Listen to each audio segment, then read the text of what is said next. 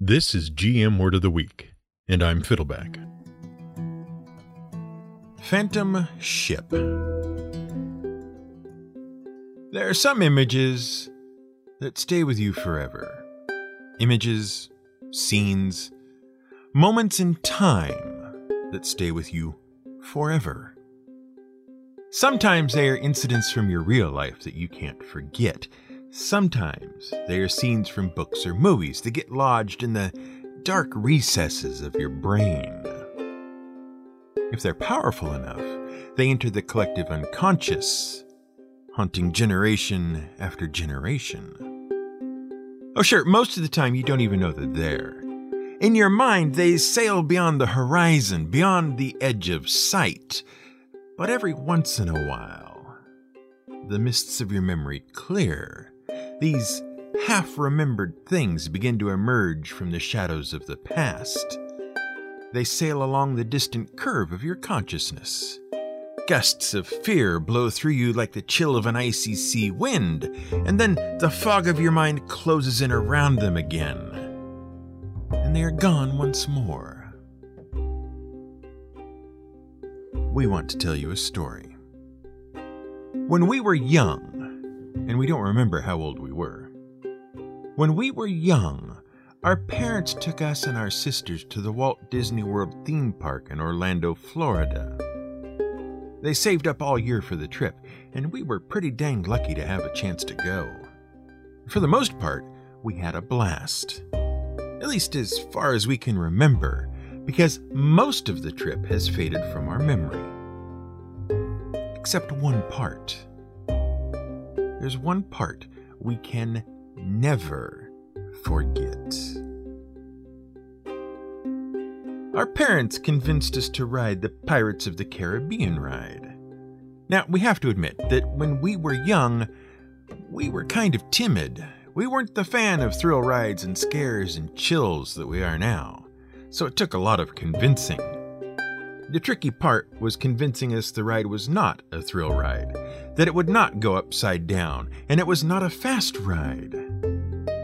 Finally, after much convincing and many reassurances, we agreed to go on the ride. We'll explain a few things here, for the benefit of those of you who have never been to Disney World or Disneyland, or for those of you who are not theme park aficionados. The Pirates of the Caribbean is what is called a dark ride. And the Disney theme parks are pretty big on dark rides. A dark ride is an enclosed ride which takes passengers on a vehicle through various scenes and sets. The scenes usually involve animatronics, special lighting, and various special effects. Everything from fog to strobe lights to pyrotechnics. They can be gentle and romantic like the old Tunnel of Love type rides. They can be educational like the various rides at Disney's Epcot theme park, or they can be scary and exciting like haunted house rides. Now we should point out that the name Dark Ride doesn't refer to the fact that the ride is dark. Some are, some aren't. It depends on the theme. It means that the ride is completely enclosed and relies on artificial illumination. If you shut off the lights, it'd be dark. One of the earliest dark rides that led to their popularity at Disney parks wasn't made for Disney at all. See, in 1964, the World's Fair was being hosted in Queens, New York. General Electric, or GE, was working on a pavilion to showcase how far technology had taken people, and how much further it would take them yet. They called it Progress Land. For the centerpiece of the pavilion, GE had this concept for a rotating theater. It would carry the audience through various scenes of technological progress, each scene filled with animated talking figures explaining the wonders on display. And GE knew the Walt Disney Company had the technology to do it. See, Disney spent years perfecting this technology they called audio animatronics. Audio animatronics are stationary robotic performers. Disney began rolling out the technology at their Disneyland theme park. The first attraction, opened in 1963, was the Enchanted Tiki Room. It was a sort of tropical dinner theater. Guests could enjoy a meal while audio animatronic tropical animals sang and danced and told jokes. And it was a big hit. Too big a hit, it turned out. See, Disney had placed an animatronic bird next to the queue to talk to guests while they waited to go in. And the audience proved to be so enraptured by the bird that it slowed the queuing lines down to a crawl. In the end, the bird had to go. GE contacted Disney to have them develop the Carousel of Progress inside Progress Land. And Disney delivered an unrivaled animatronic performance. It was a huge hit. So big a hit, in fact, that the attraction moved to Disneyland in California after the World's Fair ended in 1965. And so big a hit that Walt Disney wanted to do more with the animatronic technology. Not a simple show, not a mere rotating theater, an entire ride. Perhaps, they thought, the riders could ride through various animated scenes. Say, in a boat driven along a slow-moving canal by a track under the water. And they could enjoy scenes of swashbuckling pirate fun. And in April of 1967, Pirates of the Caribbean opened in Disneyland to rave reviews. It was so well-liked that a duplicate of the ride opened in Walt Disney World in Florida in 1973. And in Tokyo Disneyland in 1983. And in Disneyland Paris in 1992. And in movie theaters across the country in 2003. And 2006.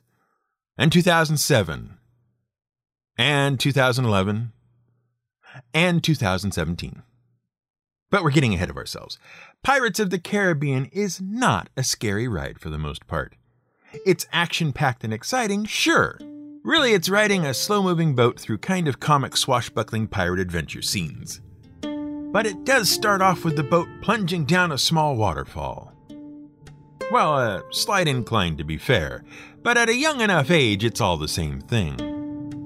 And the ride pauses right at the top of the waterfall for drama and tension. A simulated storm rages around you, which, in itself, can seem quite daunting if you are young enough. There's even an illuminated skeleton figure at the wheel of a wrecked ship. We remember it saying things like, "Yar, hold on to the rails, matey. There be rough waters ahead." Yikes. It's a momentary thing. The boat holds there for a few seconds, then, released, it slides down the waterfall and the ride proper starts. Unless the ride gets stuck. In which case, you sit atop a perilous plunging waterfall staring wide-eyed into a pitch-black drop filled with rushing water as a storm rages around you and a nightmarish undead cackling skeleton in command of a ghost ship warns you you're lost forever in the briny deep unless you stay seated, and an ominous voice makes a point of emphasizing that dead men tell no tales. Quadruple yikes. That kind of thing sticks with you. Not only that, it really damages the trust a child has for their parents. Now, you might be wondering why we bring this up. Apart from the fact that we needed to get that off our chest. We bring it up because few of the haunting images that grace the spooky, scary fantasy adventure spectrum are more chilling than a skeletal ship. With tattered sails and rigging strung like broken spiderwebs blowing on an unfelt wind, it emerges from a dark fog on a pitch-black nighttime sea, glowing with eerie supernatural blue light. See? You can picture it. It's good. Disney has certainly gotten a lot of mileage out of it. And almost $5 billion. We're talking of the film franchise we hinted at above, the one that started in 2003 with the release of Pirates of the Caribbean, The Curse of the Black Pearl. Directed by Gore Verbinski and produced by Jerry Bruckheimer. Starring Johnny Depp, Jeffrey Rush, Orlando Bloom, and Keira Knightley. And look, whatever you might think of the franchise now, you have to admit that first film was pretty dang good. Good enough to the tune of over $650 million on a $140 million budget. We really enjoyed it. The first film tells the story of the cursed pirate crew of the Black Pearl, known in the pirate and sailing business as a phantom ship. Well, sort of. We'll get to that. Look, we really don't need to rehash the plot, except to say that the Black Pearl is a ship whose pirate crew did evil things and offended some Aztec spirits. They managed to get themselves cursed to forever roam the seas as undead and prey on the ships of the living. Fairly standard stuff. In fact, the plot works so well that they used it again in the sequels, with another different ship called the Flying Dutchman, also cursed to roam the sea forever because of evil things and curses and stuff. And we will come back to that, we promise. But we should mention, the successful Pirates of the Caribbean film wasn't made because of the ride. Not exactly. But it almost didn't get made because of a different Disney attraction. So, there were these two screenwriters named Ted Elliott and Terry Rossio, right? They worked on Disney's Aladdin back in the 90s. After that movie was such a success, they decide what they really want to do next is a pirate movie. They love pirates. They think it'll be great fun. So they start writing a script and pitch it to Disney. But Disney doesn't want it. No studio does, in fact, because who watches pirate movies anymore?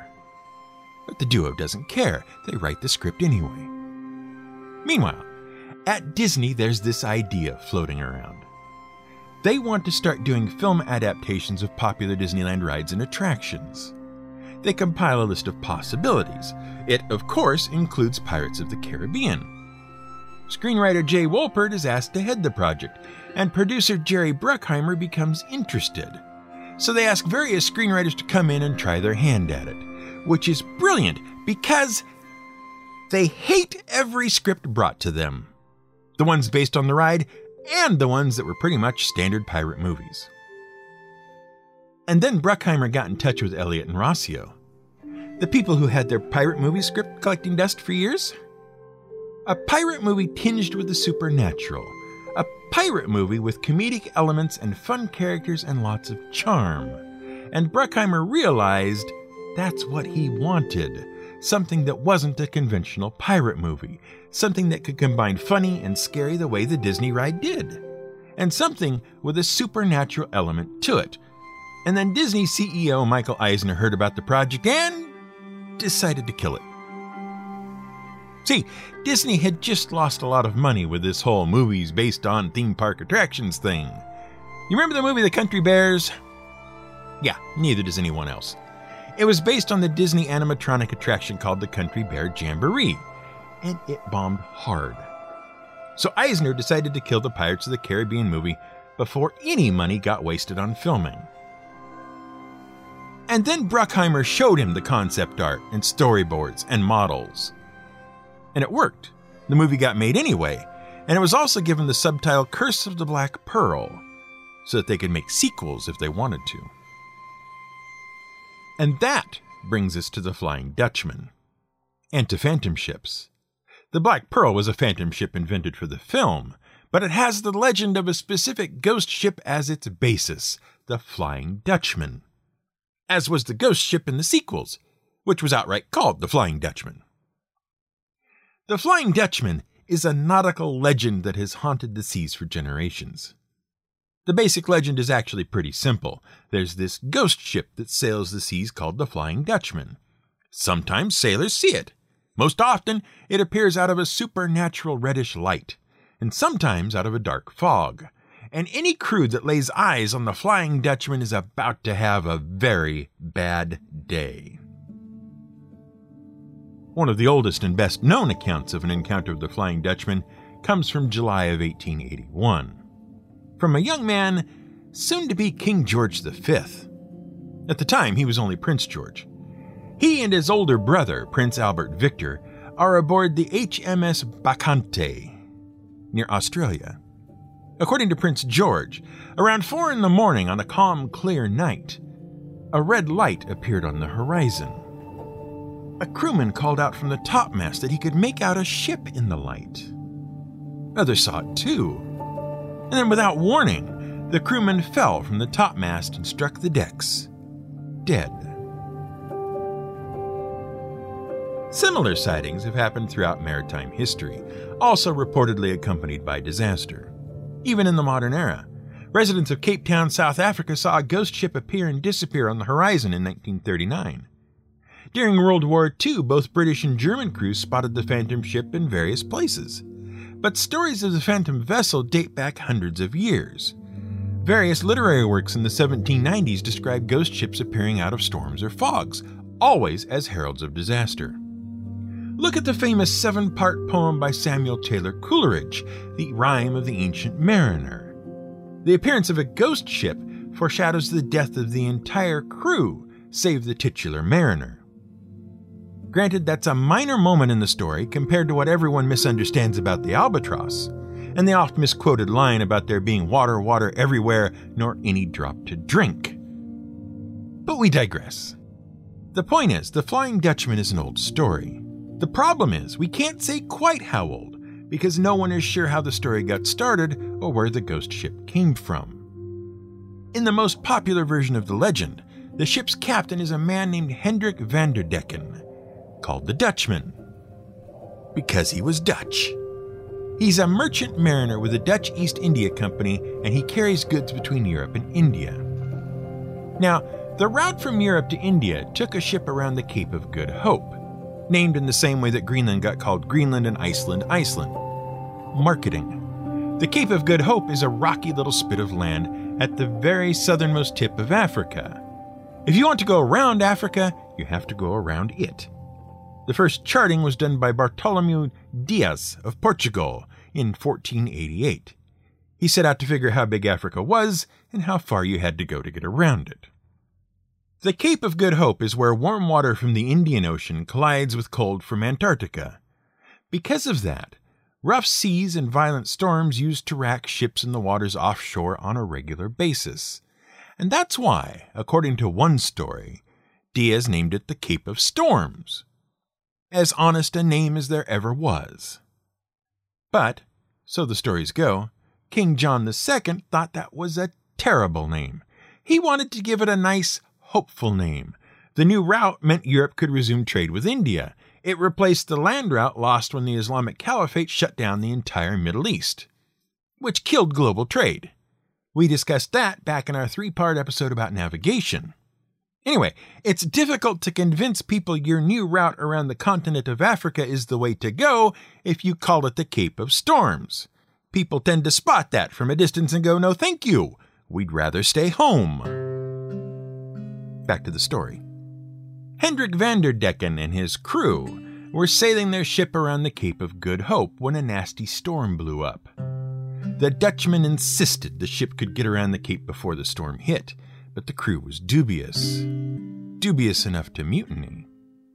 So the Dutchman put down the rebellion, with violence. Then Vanderdecken insisted that no member of the crew would touch the shore again until the ship had rounded the cape. Exactly the sort of words that create ghost ships. Because sure enough, the ship wrecked in the storm. And to this day, the Dutchman and his sailors forever roam the sea, bound and doomed by his own words. Another legend says the Dutchman once murdered a member of his crew to steal away his girlfriend, and the storm that blew up in the Cape of Good Hope was divine punishment for that act. Crew and captain cursed to roam the sea as ghosts, at least until the Dutchman could go ashore and find a woman that would love his undead form. Seems unlikely.